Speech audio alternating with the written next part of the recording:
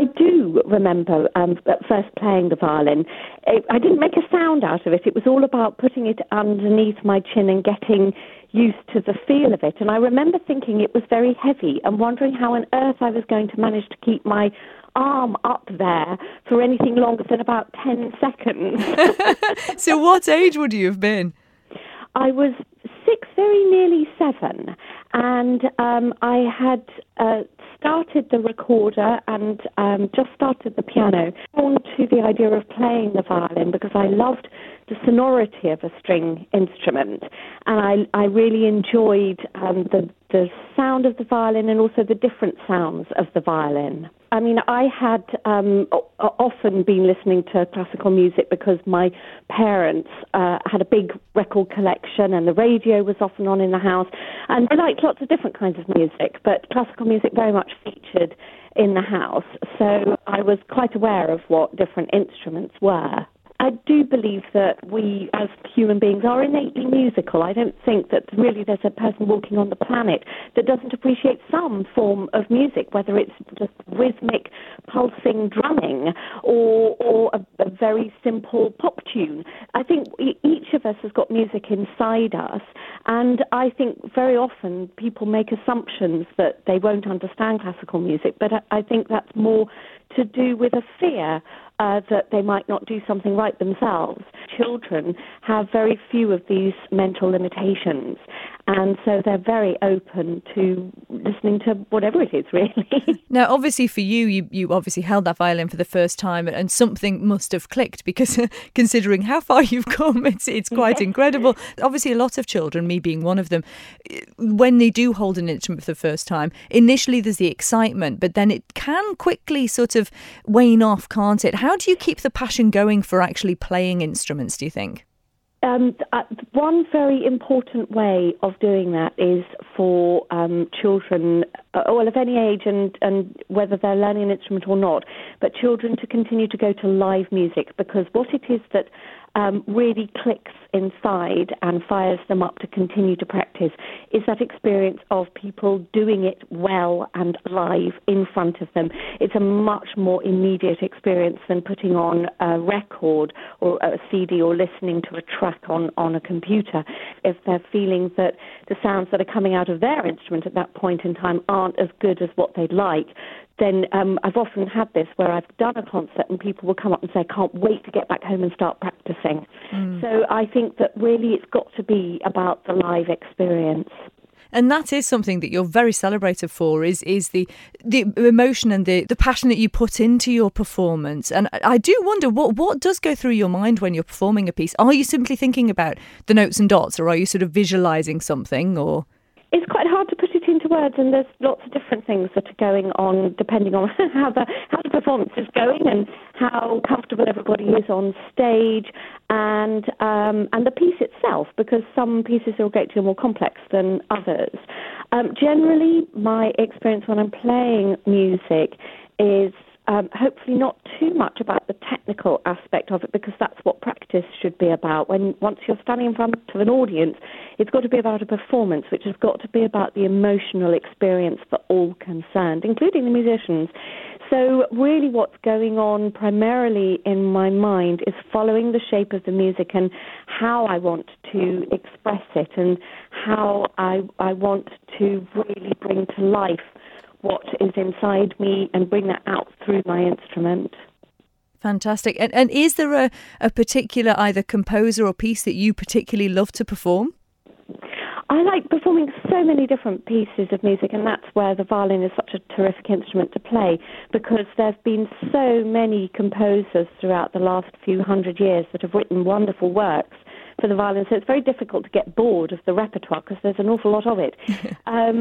So I really enjoy, it depends on my mood, because sometimes it's wonderful to have that cleansing effect of playing some Bach.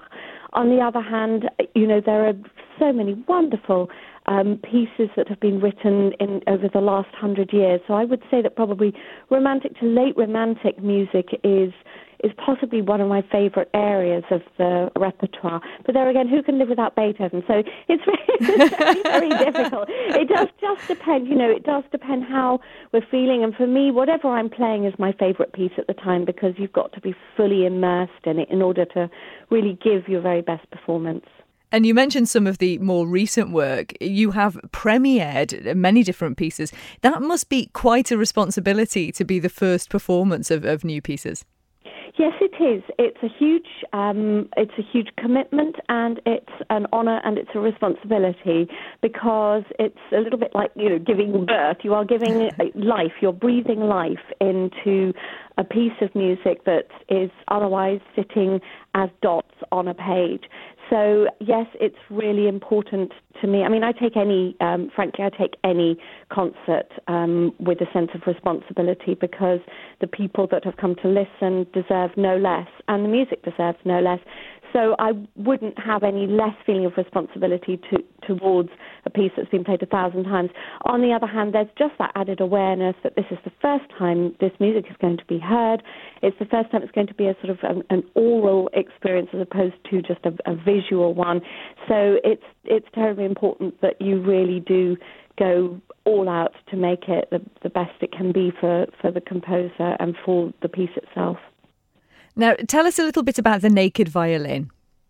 Well, the Naked Violin is a project that I began in 2008. It was really in response to sort of growing frustration that there still seemed to exist these barriers to classical music, and they were either real or they were imagined, but they were certainly there. So it was actually quite a bit of time before YouTube became the amazing resource that we've got now. So back in 2008, there wasn't actually a great deal of music for free on the internet, and even the internet itself was not necessarily such a reliable experience. I know it's hard to imagine that now, but not everybody had broadband. In fact, a lot of people didn't have broadband, and Wi-Fi and iPads and all of these sorts of things. So it was still very sort of early days.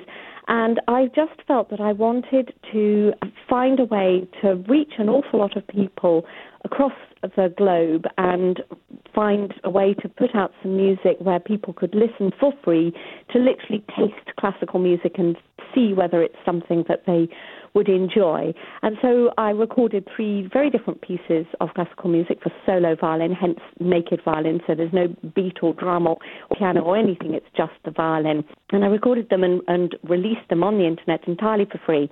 And the response was quite extraordinary. Literally within days, I had 6,500 websites all linking back to my site to give people an opportunity to experience this music. And within just a couple of weeks, there were 250,000 downloads, and that number rapidly increased to 500,000.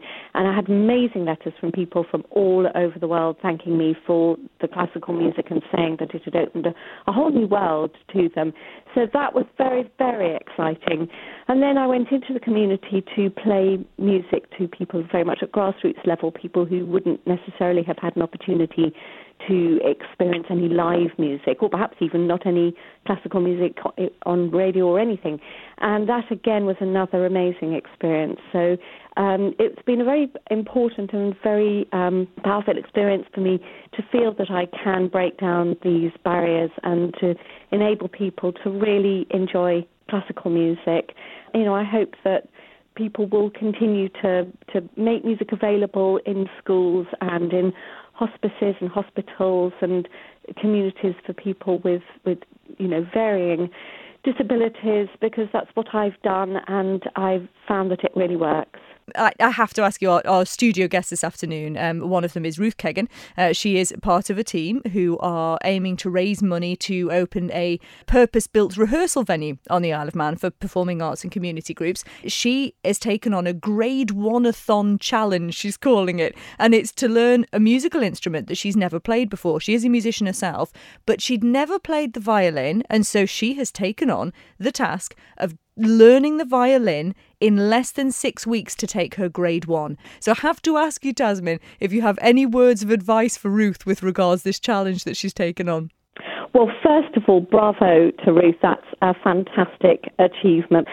So really one of the most important things to get right on a violin is the bow hold, because then you've got the possibility to not only create a beautiful sound, but lots of different kinds of sounds.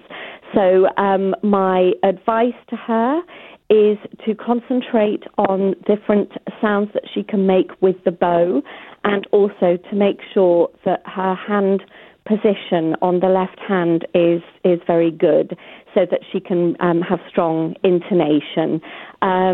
So short of hearing her, just sort of in a vacuum, those are probably the two things that I would say will help her to achieve the next level. Oh, it's been lovely chatting to you this morning, Tasmin. Really appreciate it. Just tell us a little bit about what you've got coming up. Obviously, we've got this concert on Sunday on the Isle of Man. You also have the 4 World Seasons, don't you? I do. I'm very much looking forward to playing Roxana Panufnik's 4 World Seasons in Poland, in Wrocław. So that's coming up in January. I have also a performance in the Barbican in January with the BBC Symphony Orchestra and Edward Gardner, and then various recitals up and down the country with Martin Roscoe, who I know. I know he's been to the Isle of Man because I played with him in the Isle of Man. Yes, it's a nice mixture of some work at home and abroad. Well, we're very much looking forward to welcoming you back. We will be able to see you on Sunday performing on the Isle of Man. Tasmin, thank you so much for taking the time. Many thanks.